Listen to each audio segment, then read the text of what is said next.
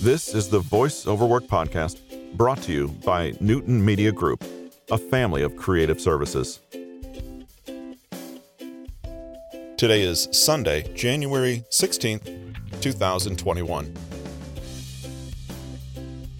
On the podcast today, we introduce another new book that is now available on audible.com. Mathematical Thinking for People Who Hate Math. Level up your analytical and creative thinking skills, excel at problem solving and decision making. Strategic Thinking Skills, Book 3, written by Albert Rutherford, narrated by Russell Newton. In classrooms all around the nation, students are chewing their fingernails down to the quick as they frown over their calculus homework. To them, the series of numbers and symbols on the page look like the headache-inducing language of an alien species. Solving for X, a nearly impossible task.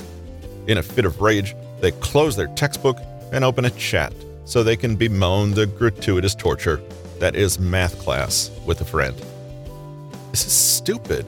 What's the point anyway? I'll never use this stuff in real life. I know, right? There's so much else we could be learning that's way more useful.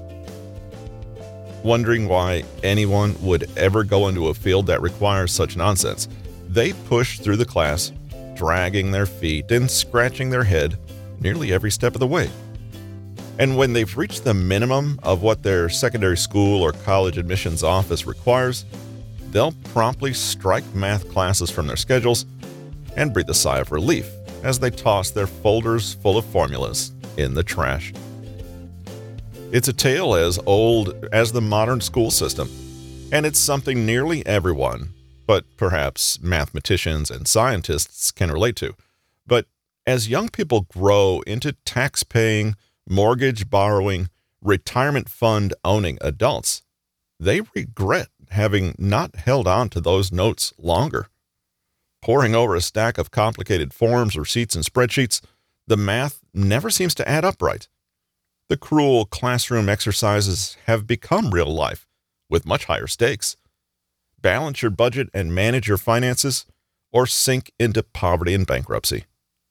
With confidence in calculating quickly waning, they realize a day they never thought would dawn and wish they paid a little more attention in calculus class.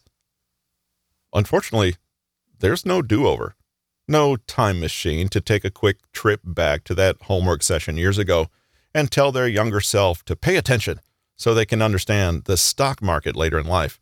And even if there was, do you think they'd listen? With tiny, powerful computers in our pockets, it's hard to convince the younger crowd that taking copious calculus notes will be worth giving up a socialite Saturday afternoon. Heck, you, a distinguished grown adult, may not even be convinced yet. Often, adults in the modern world don't need to know much math, especially if they can afford an accountant.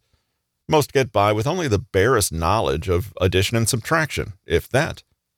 We live in a world that has become quite anti-math. Or rather, highly user-friendly for the unmathematical person. Restaurants print tip calculations on the bottom of receipts. Computerized registers and virtual payments have eliminated the need for counting change, and a quick Google search can answer questions about the Pythagorean theorem or definite integrals. Nowadays, there are even apps for measuring the degree of an angle, or which allow you to take a picture of a complicated equation and get an answer. But all this technology does is answer the procedural side of math, and despite common misconception, the procedural part of math is not all of math.